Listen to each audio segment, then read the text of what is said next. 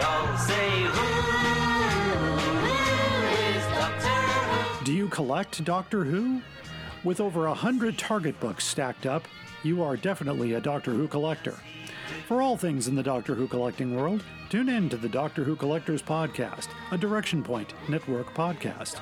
I am Larry Van Mersbergen, your host, and I have been collecting Doctor Who, including Target books, for 40 years.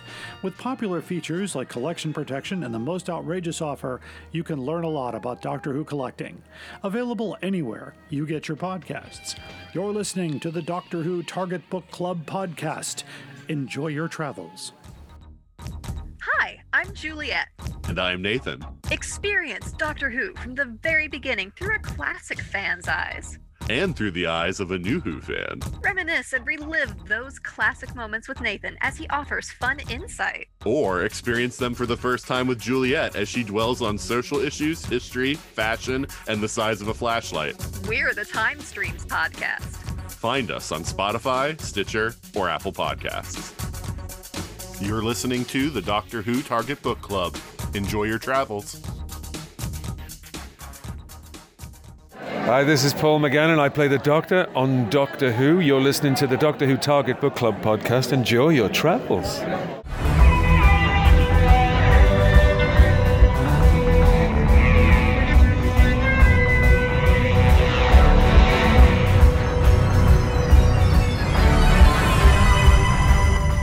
Hello, fellow time travelers, and welcome back to the Doctor Who Target Book Club, the podcast in which we undertake the topping task of discussing in story order all the Doctor Who novelizations, 20s slang, that sort of thing. My name is Tony Witt, and today we have an equally topping three-person discussion panel, including our so-called expert who's been a Who fan since 1979. That would be me. There's our intermediate-level casual fan who's seen several episodes but has not previously read any of the books until these podcasts, and this time it's the worthy Dalton Hughes. Hello, Dalton. Hello. Yes, topping, which is one of the many innuendos that were found in this book. So. Which Jim Sangster warned us about, come to think of it. He did. He did last week. And finally, there's our special guest, the host of the Doctor Who Literature podcast and co-host of the Trap One podcast, Jason Miller. Hello, Jason. Greetings, everybody. I might as well just leave that in because everyone expects me to do that sort of stupidity these days. Okay. If you like what you're hearing, though I sincerely doubt it, please check our Patreon page at patreon.com/DWTargetBC. Depending on the amount you give per month, you'll receive, among other possible goodies, mugs and t-shirts with our logos on them, just like giving to PBS, but not a Target book. Since we know you have so many of them, you store them all in a priest hole deep inside your stately manor, just to say thank you for willing to help us.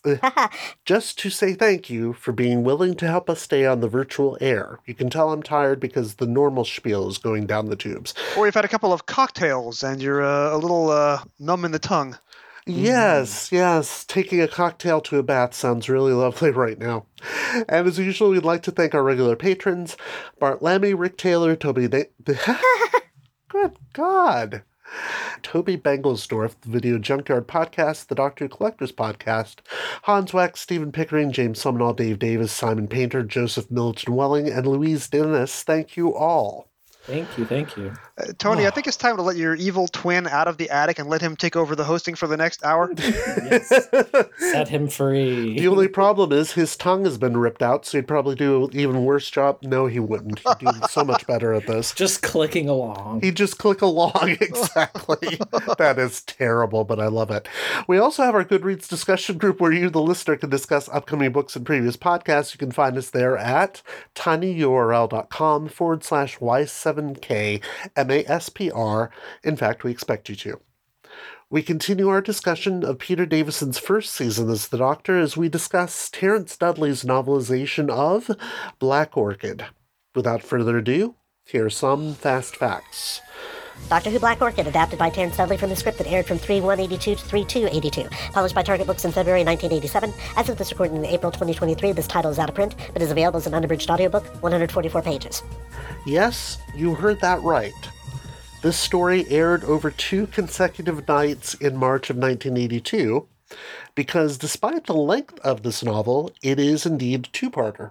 I find that hard to believe, but... Yeah, it is hard to believe, but once you've seen it, it's hard to believe this novel exists.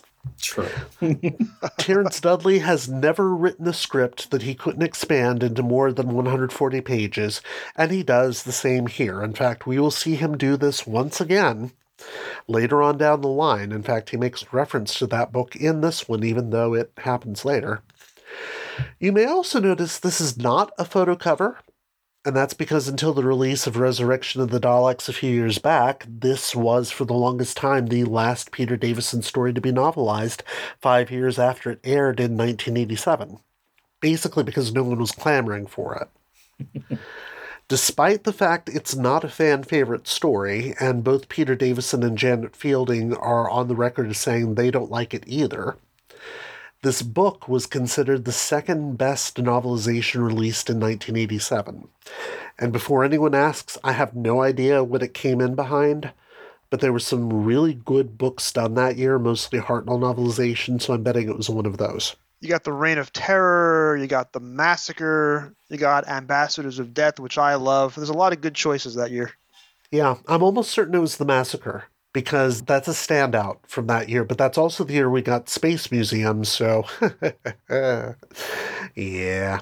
It probably will surprise no one to discover that Dudley was developing this story for another show completely unrelated to Doctor Who. And when he submitted it originally to Christopher H. Bidmead, Bidmead turned it down exactly because it had no science fiction elements in it. But producer John Nathan Turner wanted to have more scripts giving individual companions a focus, as this one does for Nyssa. Kinda. And since he had also done away with 6-part stories, he also needed 2-parters. That, and there hadn't been a pure historical story in the show since The Smugglers, because of course The Visitation doesn't count as a historical. Though most fans can tell you exactly why we haven't had a pure historical story since The Smugglers. They're a bit on the boring side. In our usual Matthew Waterhouse watch, the only thing notable about this story is that Waterhouse didn't want to participate in the choreography for the dancing, so it was his suggestion that Adric would be more interested in the food. It's actually not a bad idea. Yeah. Otherwise, he seems to have behaved himself this time, for once. Yeah, which is surprising, to be honest. All right, let's have a dramatic reading of the back cover, shall we? Jason, would you be willing to do the honors? You know, you're lucky because for the last 6 minutes, my cat Smudge was sitting on the book, and at the exact moment that you asked me to read it, she got off the book. I have an affinity with cats. So she must have a preternatural understanding of English. Yes, as all cats do, except when they don't want to understand you, like when you tell them to get off the book. If I had said it, we'd be in for a world of trouble, but because you said it, I now have the back cover available. On a lazy June afternoon in 1925, the TARDIS materializes at the tiny railway station of Cranley Halt. Warmly welcomed by the local gentry, the time travelers look forward to a well-deserved rest from their adventures. After a stunning performance at a friendly cricket match, the Doctor, together with Tegan, Adric, and Nyssa, is invited to a splendid masked ball by Lady Cranley and her son Charles. But a dark menace haunts the secret corridors of Cranley Hall, and before the ball is over, the quiet summer will be shattered by the shocking discovery of a brutal murder. Bum, bum, bum. Well, 2 murders, actually, but who's counting? No one cares about Digby. No one cares about Digby. 3 murders on television, 2 in the book. Oh, that's right. There are 3 killings in the book. That's right, because Latoni doesn't survive the TV version. Which is, yeah. We already know what Allison's first impression of this book was, because her email to me when this was sent to her was, I was considering joining you for this recording, but then I beheld that cover. So that's her first impression. What was yours, Dalton? I don't know what her issue was. I mean, he's just shrugging. Like, Black Orchid? You know, the last story had this dead-eyed mask on the android, and here we are with another dead-eyed mask on this Puro clown costume, so we'll see if the next story has one as well. Excellent.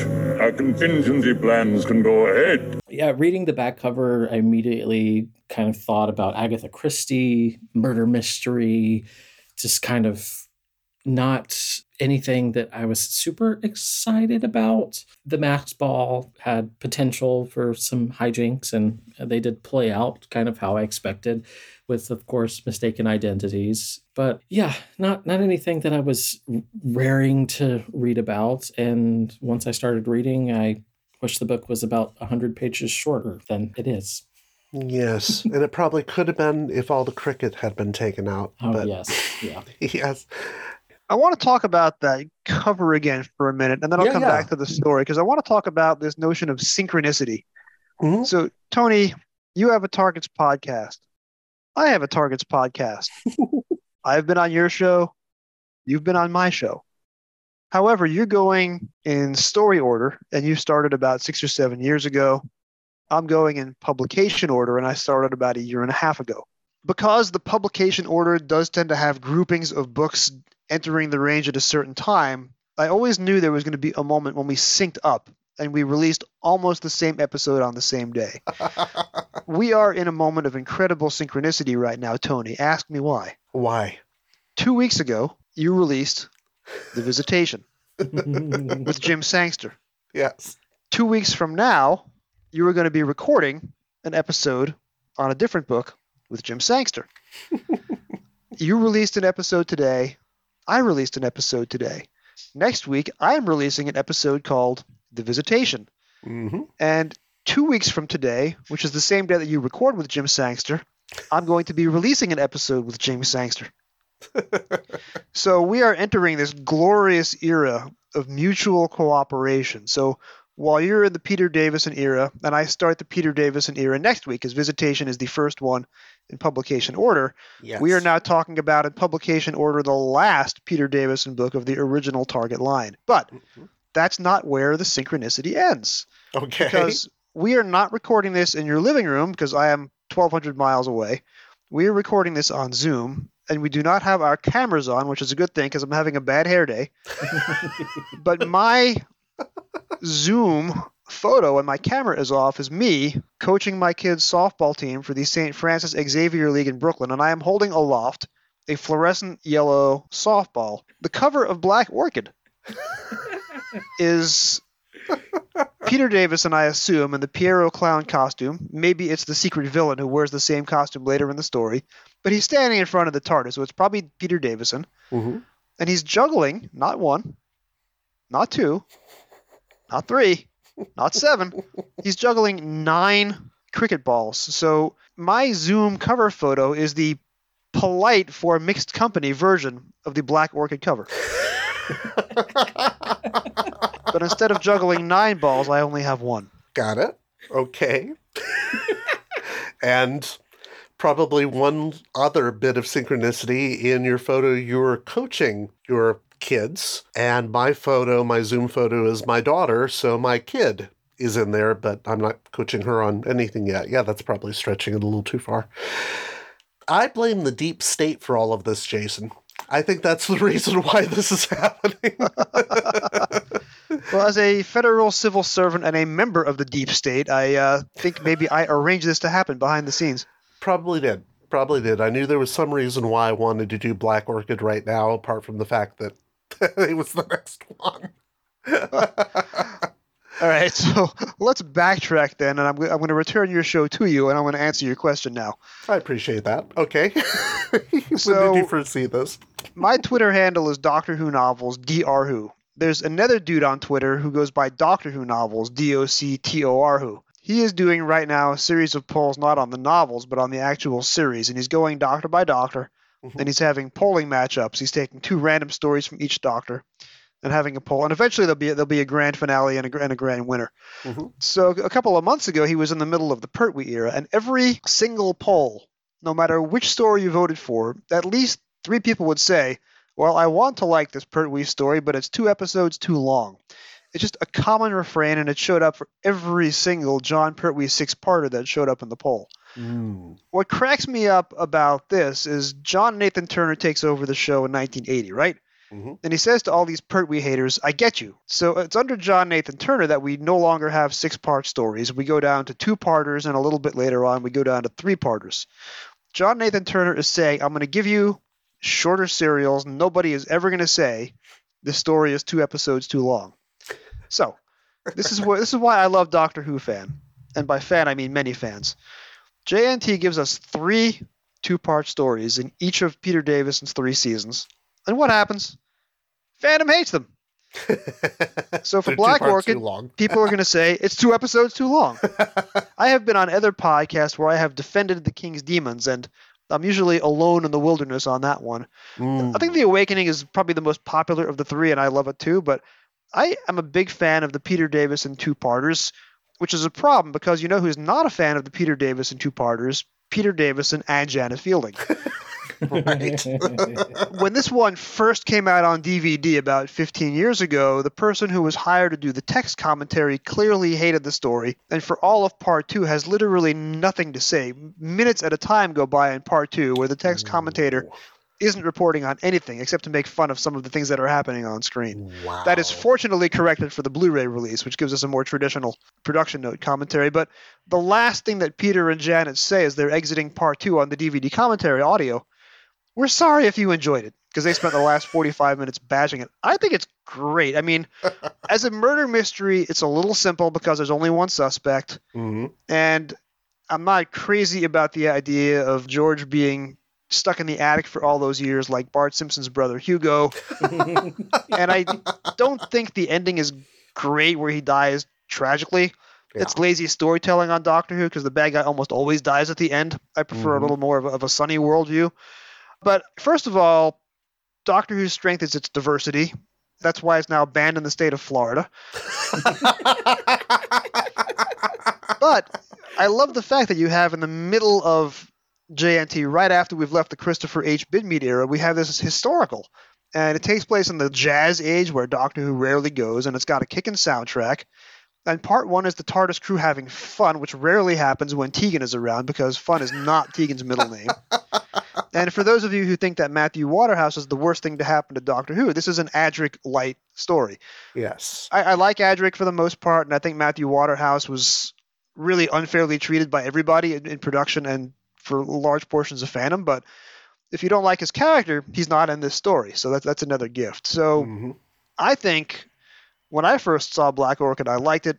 Every time that I've watched it since then, I've liked it. And maybe I'm alone in the wilderness again, but I think stories like this should be praised for their creativity, even if the execution is not always perfect. I would tend to agree, though I was telling Dalton before we started recording that the last time I watched this was in preparation for this, and I actually zipped through it. Not as far as, enjoying it. I mean, zipping through it. I fast-forwarded through the bits that I didn't like, and that meant I was fast-forwarding through most of it, because I've always found this story just to be intensely boring, and I think the reason why I think it's intensely boring is for some of the same reasons you like it. And it's because it's set in the 20s, which is a time period that I'm interested in, but not in Britain. I'm more interested in the 1920s in America. It is a murder mystery in Agatha Christie mode. The only problem is it's a murder mystery in 1920s Agatha Christie mode. Those are not her best written books. It's a very Tommy and Tuppence type thing, and unfortunately, as you pointed out, there's only one murder suspect, and we already know he can't have done it because we've been with him the whole time, going through the walls of the house. So, yeah, I have my problems, except, weirdly enough, those problems don't actually transfer to the book. I have completely different problems with the book. So, we should probably talk about, first of all, what we like about this book, because it was voted the second best book in 1987, so obviously there's something to like about it. I was having trouble kind of thinking about something that I liked, but I do like that the characters don't seem to be sniping at each other as much. The companions seem to be enjoying themselves, and, I enjoy seeing Adric being kind of that silly teenager that we talked about last time, but it not being something that's meant to make him look bad. I mean, I remember being a teenager and having a voracious appetite and like wanting to eat a lot of food. And, he's at this fancy party where there's all kinds of different things that he's never even seen or been able to try. So, yeah, of course, he's going to chow down on every damn thing. So I liked that. I liked seeing Tegan dance. I loved the visual of her doing the Charleston. Right. So yeah, it's just like that kind of thing is a nice change from the past couple of stories where we've really seen the companions like at each other's throats, and it feels really kind of uncharacteristic for them. Like there's always going to be a little bit of tension, but it just seemed like ultra nasty for no good reason. Yeah, they finally put that aside for this story, even though they'll kind of pick it right back up for the next story for a little bit. But yeah, you actually get the sense that maybe the story was fun to film until, of course, you hear Peter Davison and Janet Fielding talk about how cold they were the whole time because they were filming this summer garden party in October. Oh, man. So the outside scenes, you can tell that they are in these fancy dress clothes, but they are freezing. So when Tegan's doing the Charleston, Janet Fielding is probably dancing just to stay warm. Yeah. It's pretty ridiculous, but yeah, I will say this, that Terrence Dudley has captured why these people like each other and why they travel with each other in a way that really hasn't come across in a lot of the books since we started the Davison era. Yeah, definitely not. I came with a list of 3 things that I like about it. Okay. So I will start off with number 1, Tegan.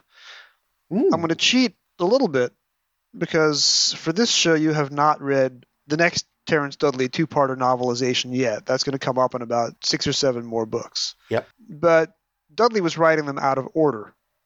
Now, K9 and Company was released the same year as this, but King's Demons had already come out. So if you're reading them in publication order, Tegan comes across horribly in King's Demons, right? She is whiny. She is described in all sorts of pejorative terms relating to females. Terrence Dudley was probably the oldest person ever to write a Target novelization. He was in his early 60s. He came from a different era.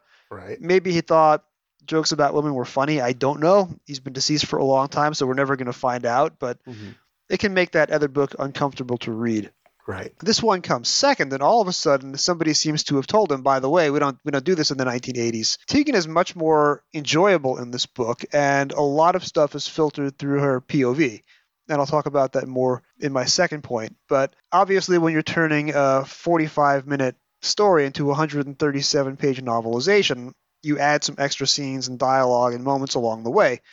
He adds this moment in the Part 2 material where Tegan insists on being arrested as an accessory of the Doctor so they can stay with him, which doesn't happen on television. No. That gives her a nice bit of agency, which you wouldn't get in the previous Dudley book and which you would not get in the novelization. So Tegan, I think, is a big plus for this book, and that's point 1 that I like. She's vastly improved, you're right. For the second point is cricket. All right, I'm an American. We're all American. I've spent the grand total of 10 days in my life in England, so I don't know much about the rules of cricket. I am a baseball guy. I was a baseball fan before I was a Doctor Who fan. I am quite possibly the only person who's been named in the dedication of both a Doctor Who book and a baseball publication. Oh. And I'm probably one of the few Doctor Who fans who's a card-carrying member of the Society for American Baseball Research. Oh, my.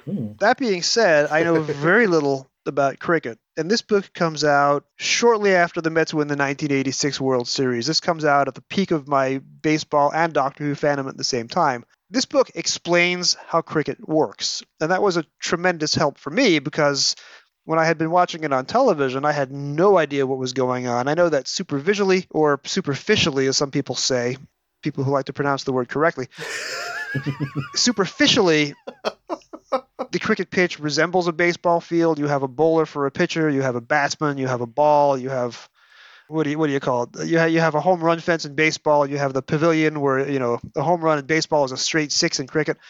I didn't understand any of that from watching the television. No. So the book Tegan becomes our narrator. Tegan becomes a cricket fan for the book, and she is gleefully explaining everything to Nyssa. So the same way that I was able to learn Baccarat from reading Casino Royale, I was able to learn cricket Yes. from reading this book. And then the third point is, yes, you can't do a 1920s pastiche without a racist stereotype. Everything that the television does wrong about Latoni, they get right in the book. Yes. Because on TV, he's treated as a servant, and Lady Cranley is ordering him around, and it's very uncomfortable. Mm-hmm. In the book, he is not a servant. He is a visiting dignitary. Whatever Tony drank earlier is now catching. In the book, she treats Latoni as a visiting dignitary. Yes. And on television, he's killed. In the book, his life is saved. Spoiler alert for a 40-year-old novel.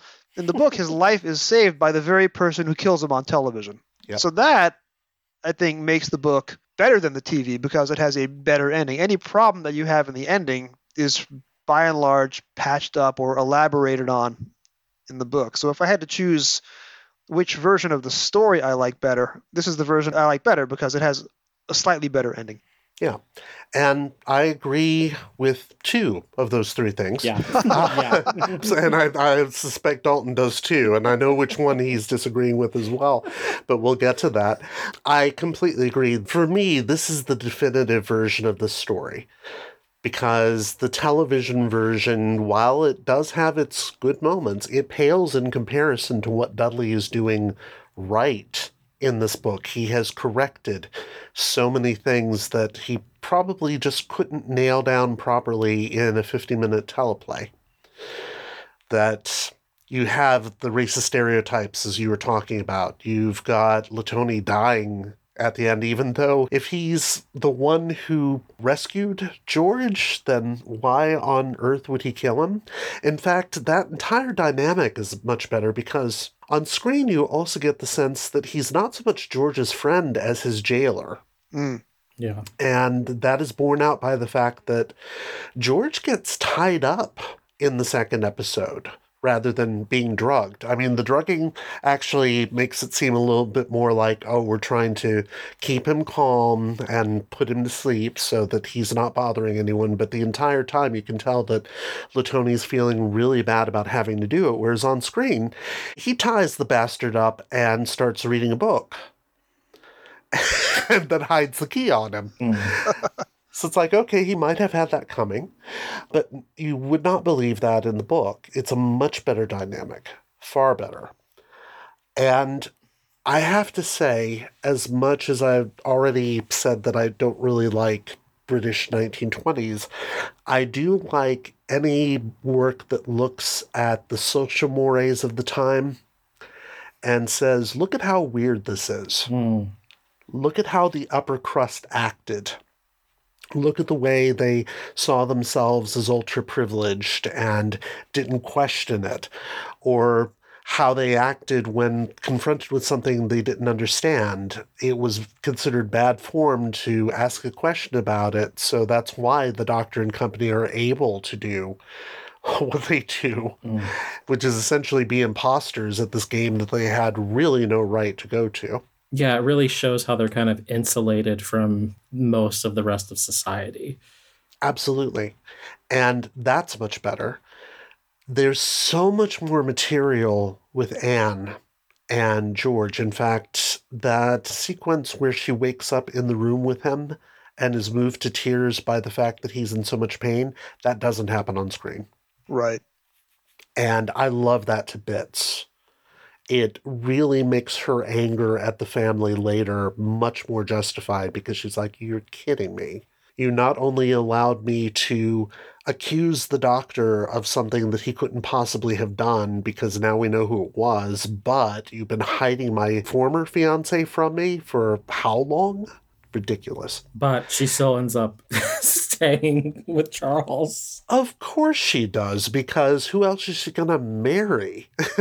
I mean, think about it. It actually makes perfect sense within the social mores of the time, because she's already lost one fiancé to the dark recesses of Africa, Oh, but she's going to then lose a second fiance to a scandal. No one would ever want to marry her because they would see her as the poison pill, not the Cranleys, even though they're definitely the poison pill here. That's true. Looking at her situation through the lens of today is, totally different. Yeah. She is in a tough situation. So yeah.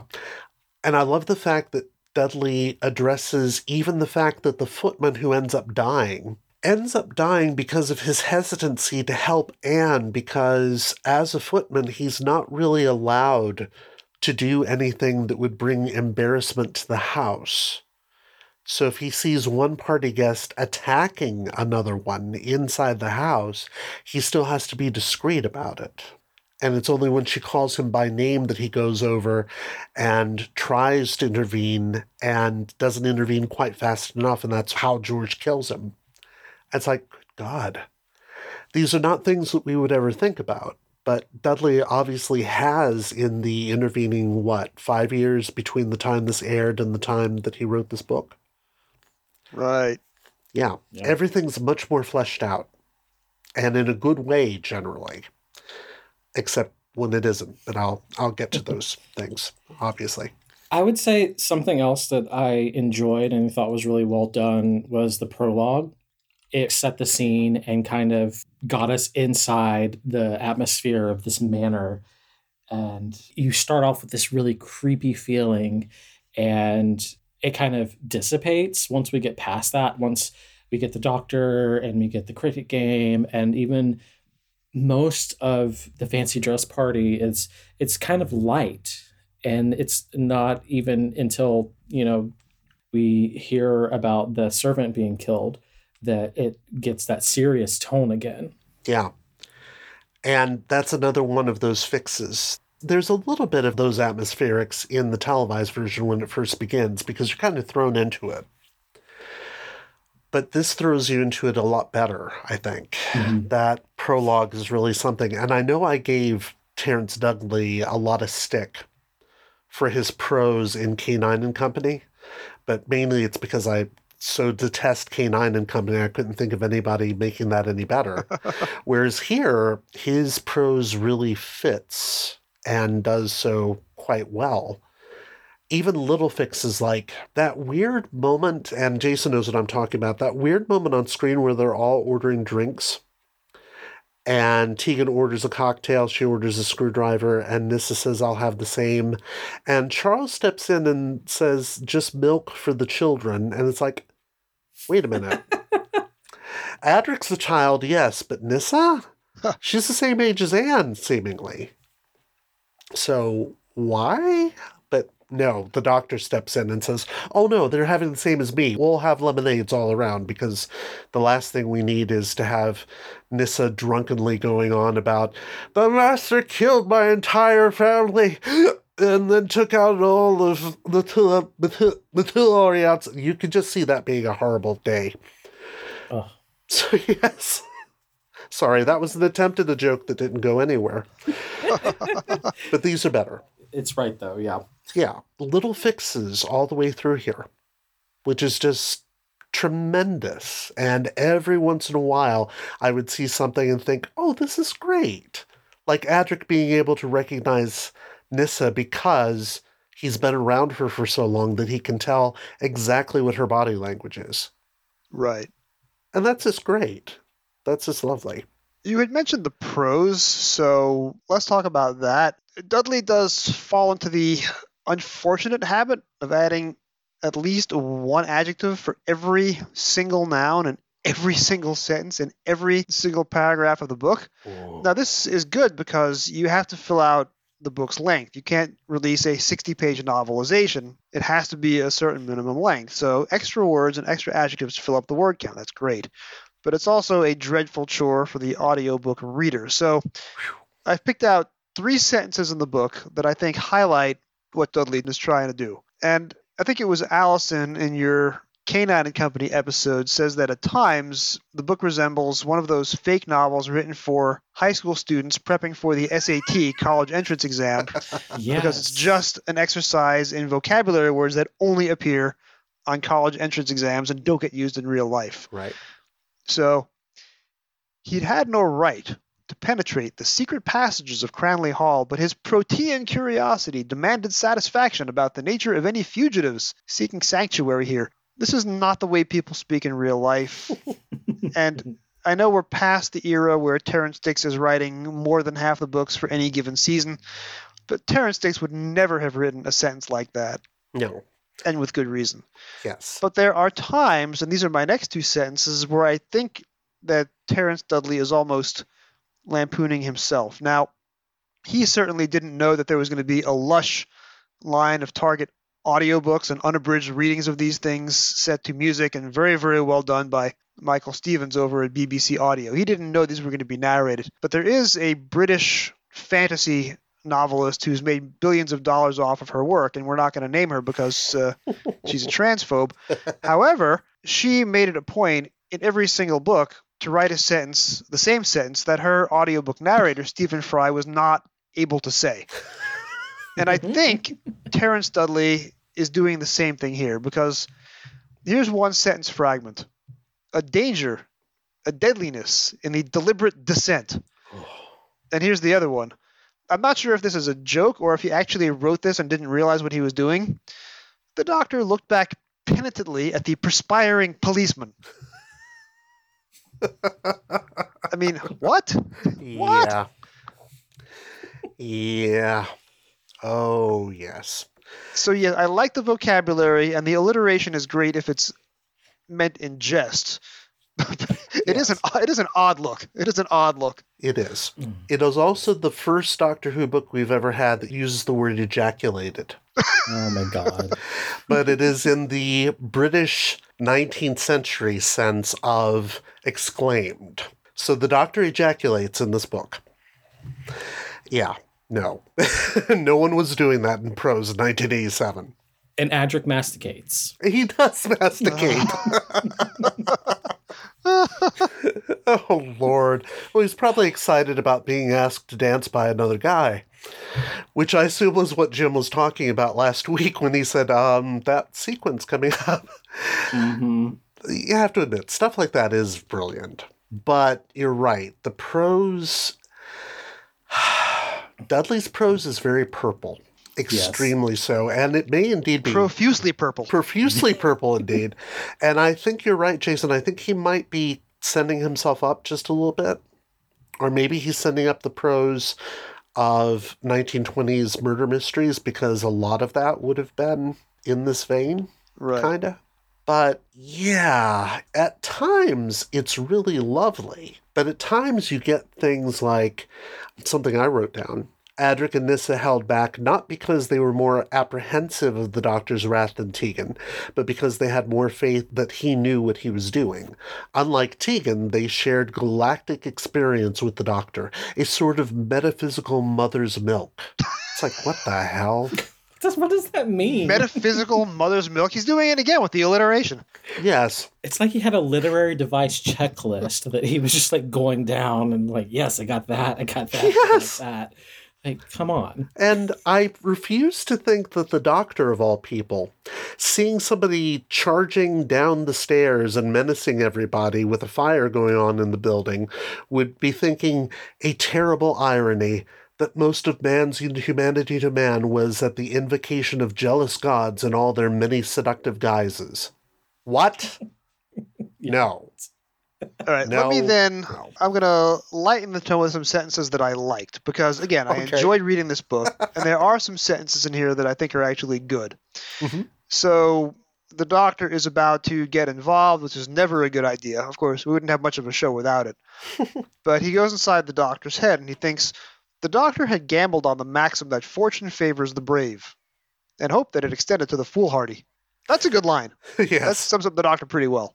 Agreed. It's not all profusely purple polished prose that makes the reader perspire. No, that's true. That's definitely true. Yeah, it's hit or miss, isn't it? It's either really, really good or it's really, really bad. And the weird thing is, it's all one prose style. It's very much in the vein of, it was a dark and stormy night, suddenly a shot rang out, the maid screamed. It's got that same sort of Bulwer-Lytton type thing going on, except maybe he is making fun of it.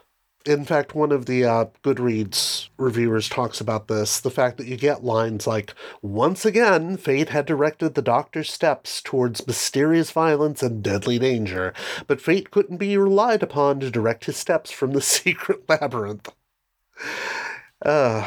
It's hard to tell. From sentence to sentence, it can either be really good or just really... questionable. Yeah. Yes. The whole thing needs to be edited. Yeah. This is one of the reasons why I'm doing my show in publication order rather than story. Number one, because you're already doing story order.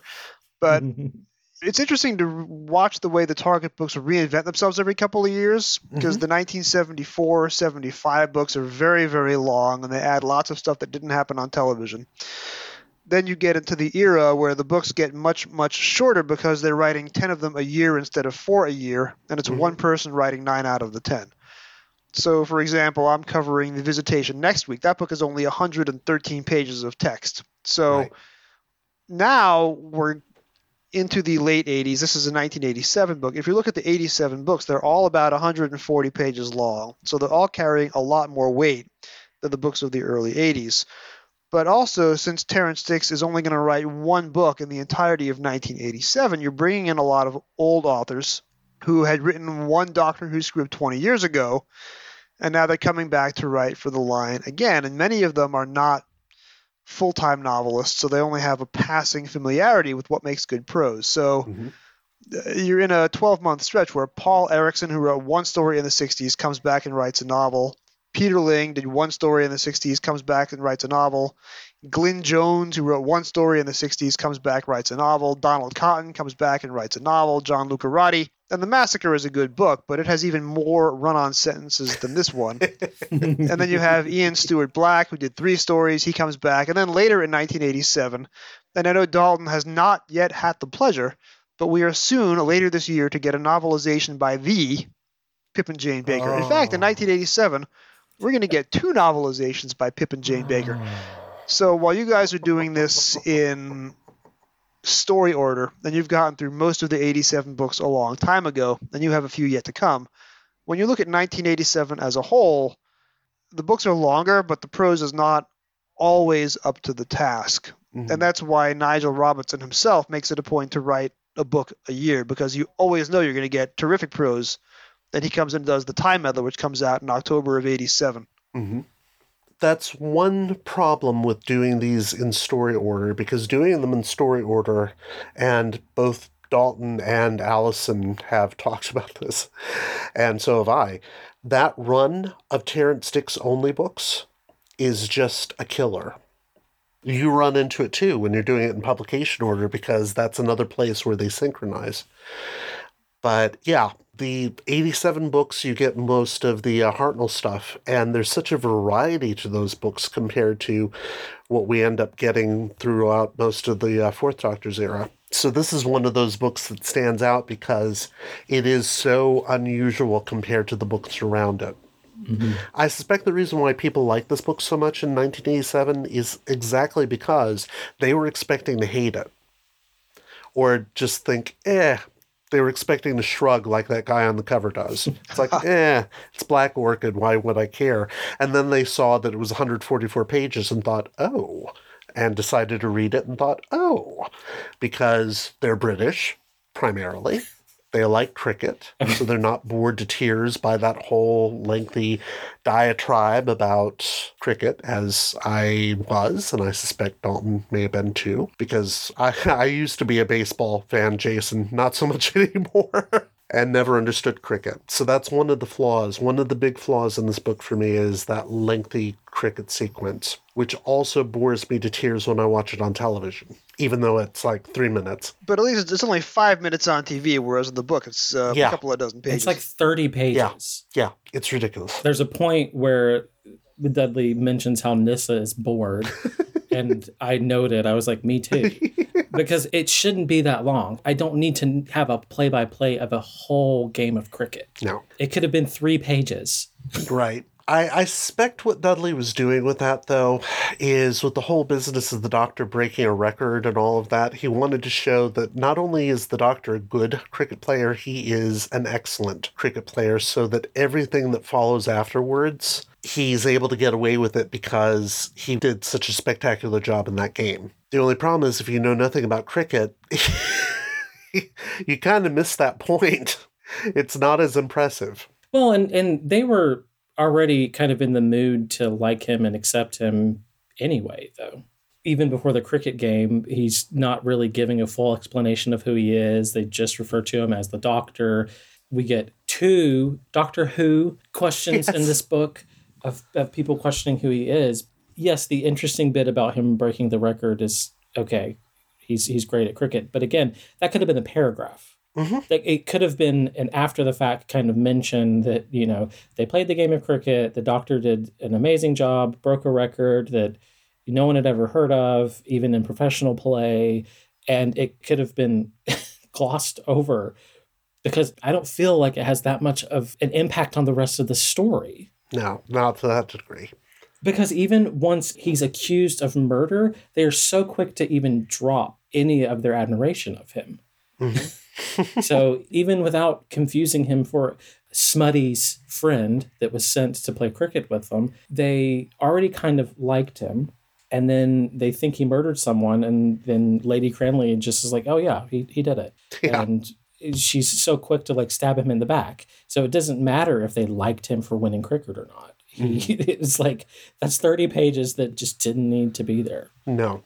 I've got 2 points then to follow up. So there's a really good line in the book that I flagged about the way the Doctor's cricketing skills play into the 1920s comedy of manners.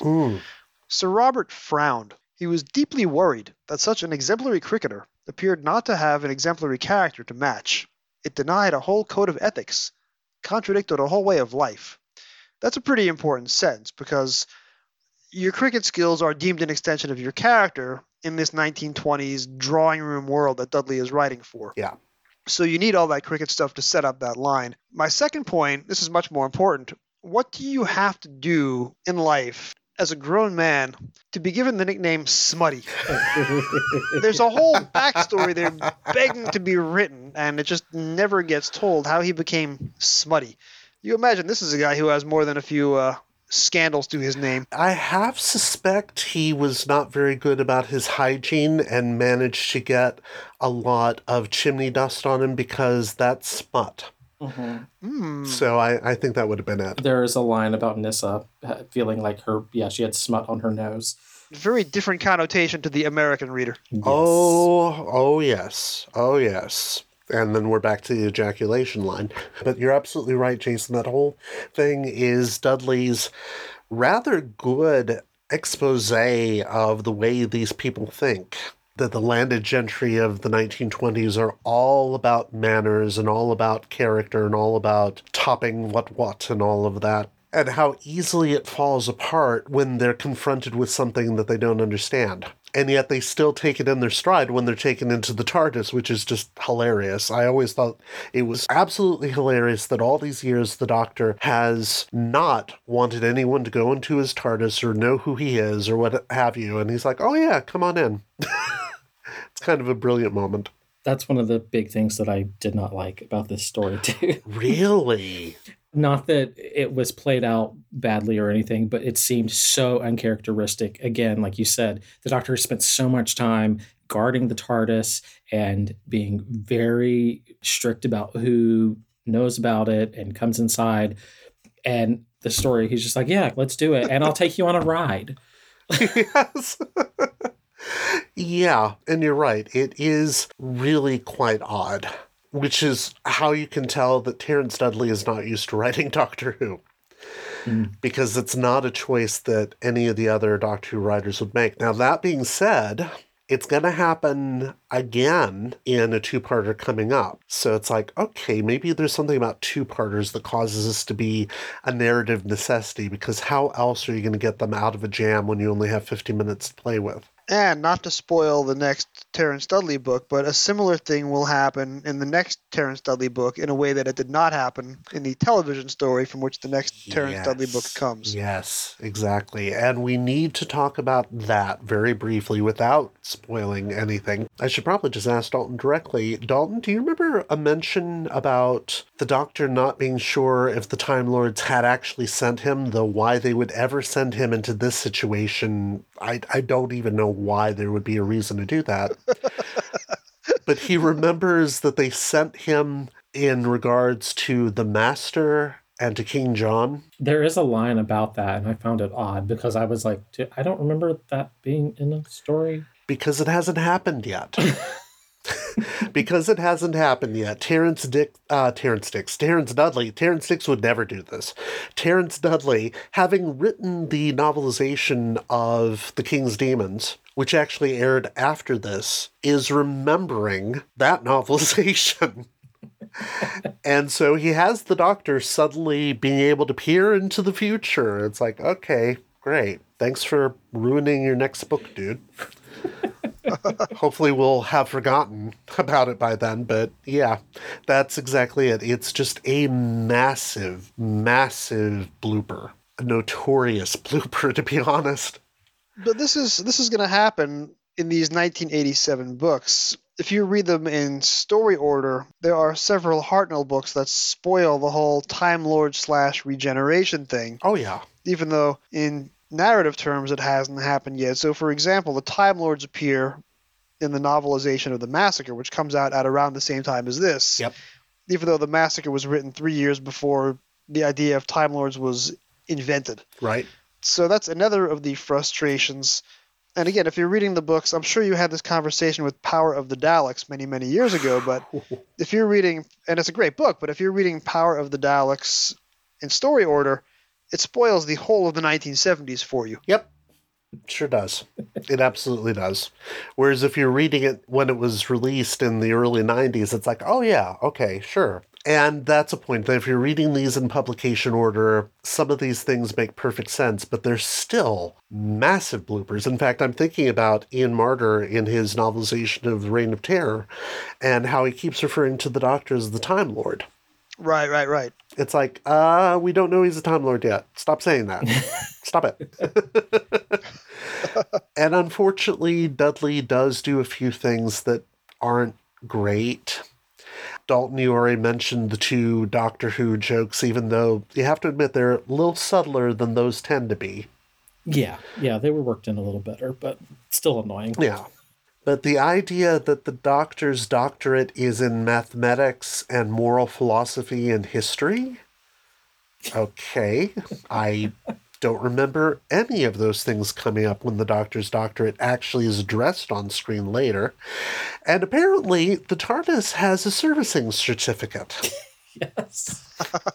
That he thinks about showing to the police, just like you'd show the servicing certificate of a car, like the title of a car here in the States. It's like, Doctor, why would you ever think that would be something that would work? That's, yeah, maybe he's just under stress because he's under suspicion of murder. But there are some bizarre moments. I do love the fact that the Doctor completely cops to the fact that all of this could have been avoided if he had just said no to the cricket game, but he was never going to say no to the cricket game. Mm-hmm. He was always going to do the cricket game. It was going to happen. Oh, there's one last thing that I think he could have done so much better. Dudley wants to play the pronoun game to cover the fact that it's George that's up in the attic. And Dalton, I think you pointed out, you said before we started recording that you already knew. Yeah, it was pretty obvious that it was George when the first chapter they talk about him and talk about him having died and how upset it made Anne. It's like, no, he's alive and he's in the house with you and he was spying on you in the prologue. I feel like if that detail had been left out, if we didn't know about her past with being fiance with the brother, if we didn't know that, there would have been a little more mystery behind it, or if it was introduced later. But the fact that it's like front and center beginning of the book, it's very obvious. So that kind of ruined it, but it's okay. I'm not too upset. So you weren't fooled for a minute by Dudley having Lady Cranley calling out to friend of Detar rather than just calling out George. No, not at all. There was a little bit of suspicion when Tegan sees Latoni. Is it during the cricket game? Yeah. That she sees him? Mm-hmm. There was a little bit of questioning what he was up to for me, but he wasn't described the same way that, the disfigurement that George has. So I knew that he obviously wasn't the same character that was in the prologue, but I didn't know kind of what his involvement with it was. Right. And I'm still kind of, he keeps mentioning how it was the full moon. Yes. And none of that really gets explained. Not a bit of it. Unless it's just, 1920s superstition about full moon and lunatics and, things like that.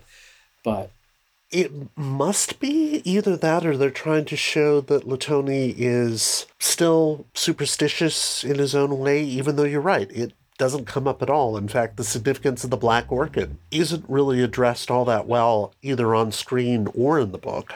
Mm-mm. Right. We know that tribe holds it sacred enough that they tortured poor George. And in fact, the details of the torture would never have made it on TV in 1982. So having them here, you get a sense of how horrible that must have been. Mm.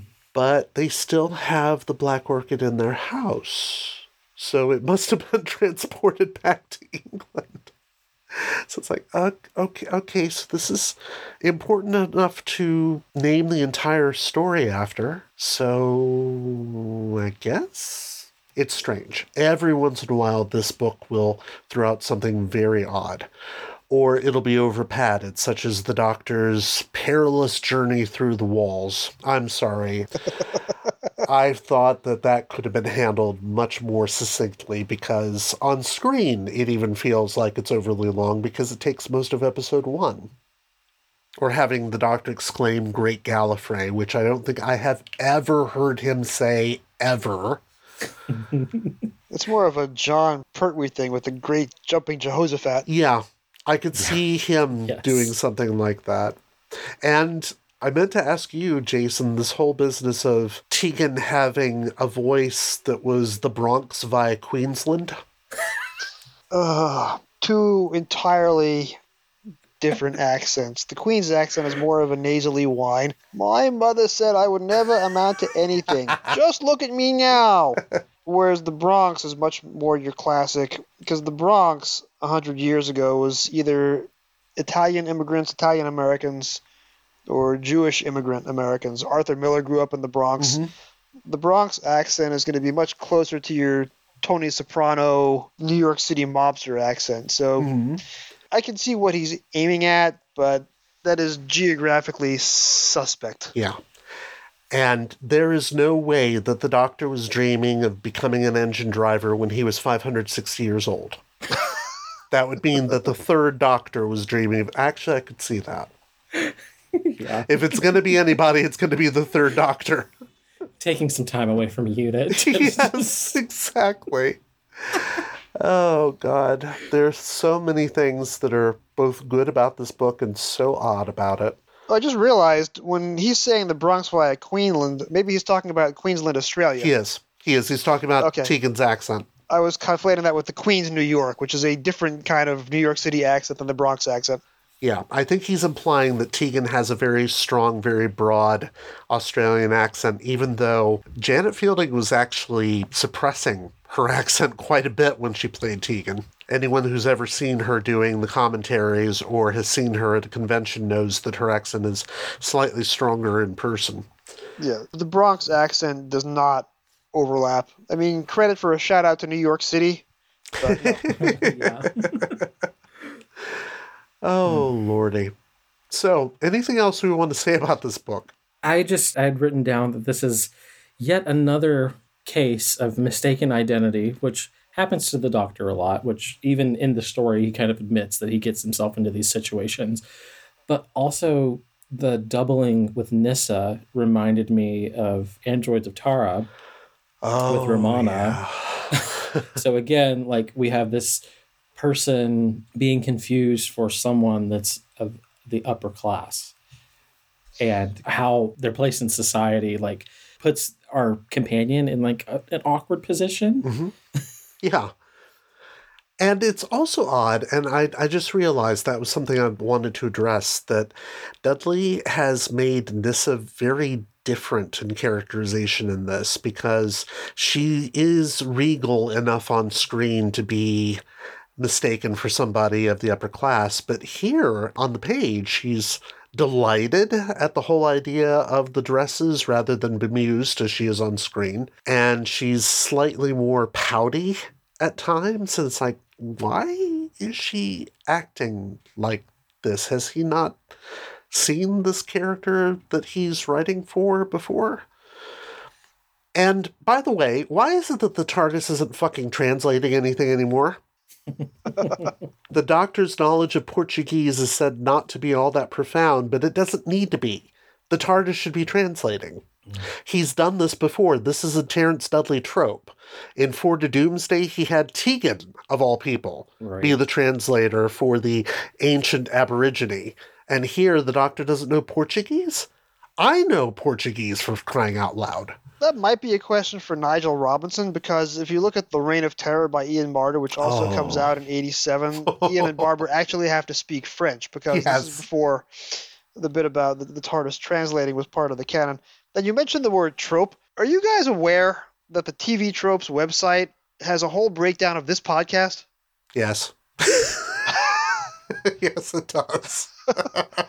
Somebody had way too much time on their hands. Yes, he did.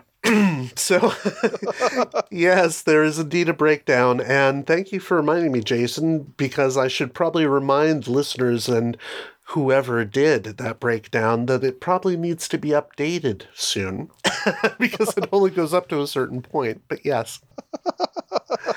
Not saying it's anybody we know. I'm just realizing we forgot about the stroking off that happened. Oh my God, the stroking off. We forgot about that. Oh my God.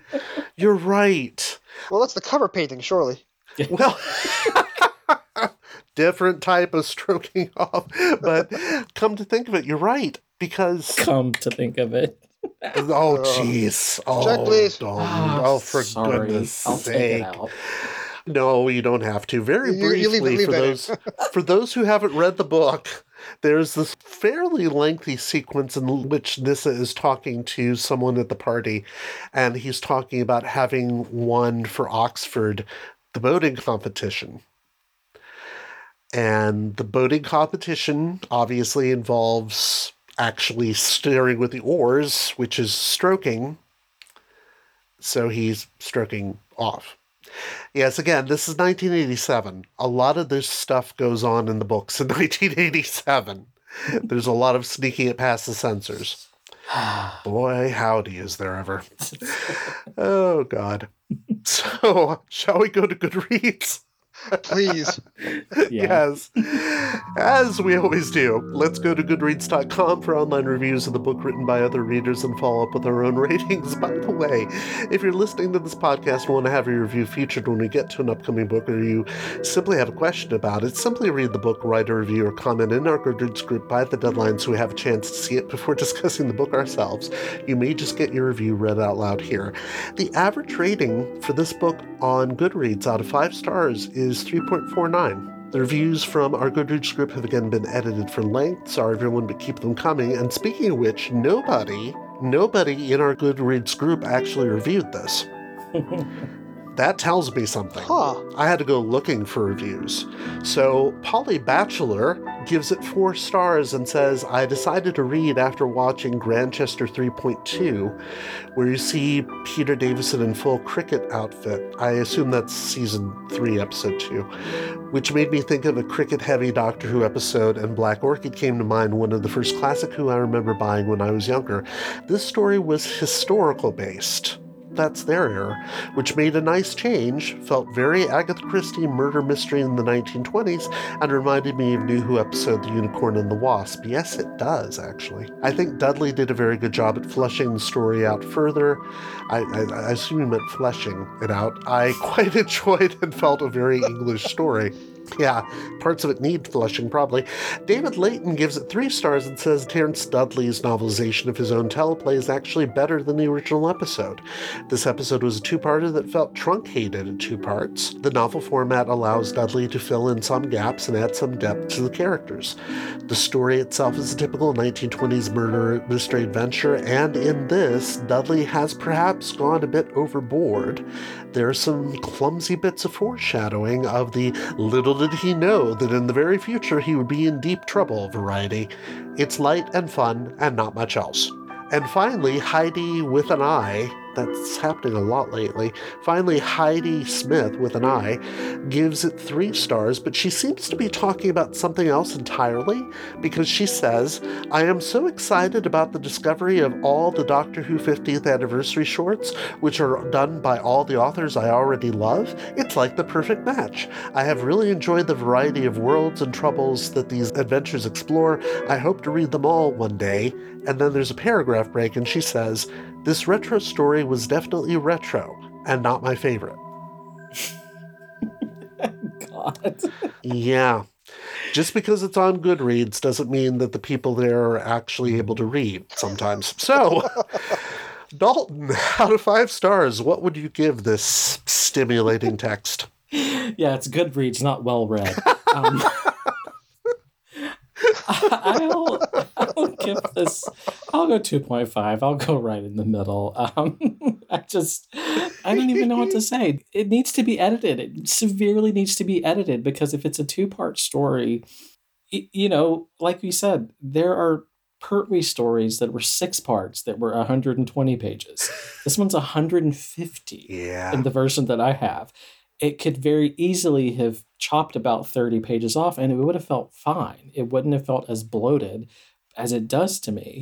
I enjoy the companions. I think that this is kind of what I've been missing the past few stories, seeing them just having a good time and kind of, there's not a whole lot for them to do other than enjoy the party, but even the point that Tegan makes to get them taken along with the Doctor so that they all stay together feels right, and it feels very appropriate. So even though there's not anything that's like sticking out as super horrible other than needing to be edited, just like my comments right now, 2.5. It's not complete trash, but it needs to be a little shorter. Okay. And Jason? I'm going to give this a 3.25, and I'll tell you why. If we're doing the academic rating scale, 65 out of 100 is passing. 3.25 out of 5 is 65 out of 100. So this is a passing grade for me. This is not one of my comfort books. When I was a kid, this was not the book I was bringing on car rides to read for the 7th time. When I'm looking to read one of my favorite targets, this is not top of the list. But again, considering that if you're looking at hardcover releases, Pip and Jane have their first 2 books come out in hardcover in 87. Paperback in 88. I should have clarified that earlier. This is the era of the Target line where a lot of the books that were coming out were not great writing, because you have a lot of these, first-time novelists coming back to the show for the first time 20 years after they were televised. I don't think it's the second best book of 1987, but for 1987, it is a good book, and it fixes some problems with the TV story, and it's got some really good passages. So not one of my favorites. So I think a literal passing grade is fair. So 3.25, I think, is a good way of not overselling it. Alrighty. And as for me, for much the same reasons as both of you, I would give this a 3.5, mainly because the things I like about this book, I really like. But oh my God, are they balanced out by the things that I think are dire. So I would normally, if the book were as good as some of its best moments, I would be on board with giving this a 4. I especially like all of Dudley's fixes, because there have been things about the story that have bothered me for years, and they are fixed in the book. They are really quite good in the book. In fact, they're better in the book. But then we have all the cricket.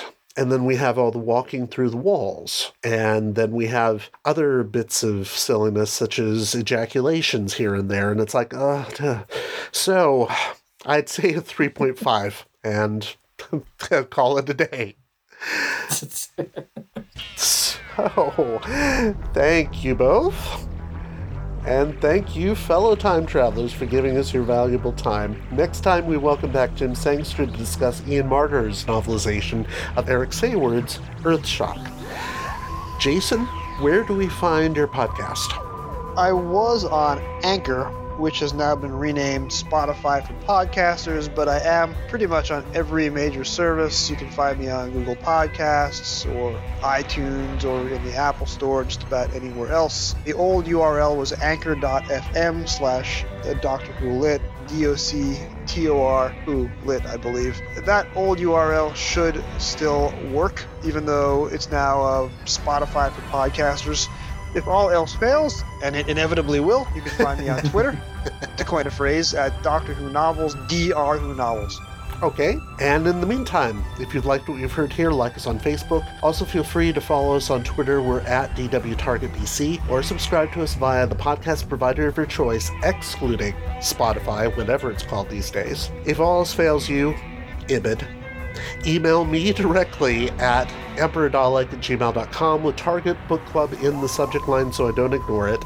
Thank you very much for listening. Stay safe and enjoy your travels. Bye-bye. Bye. Bye-bye.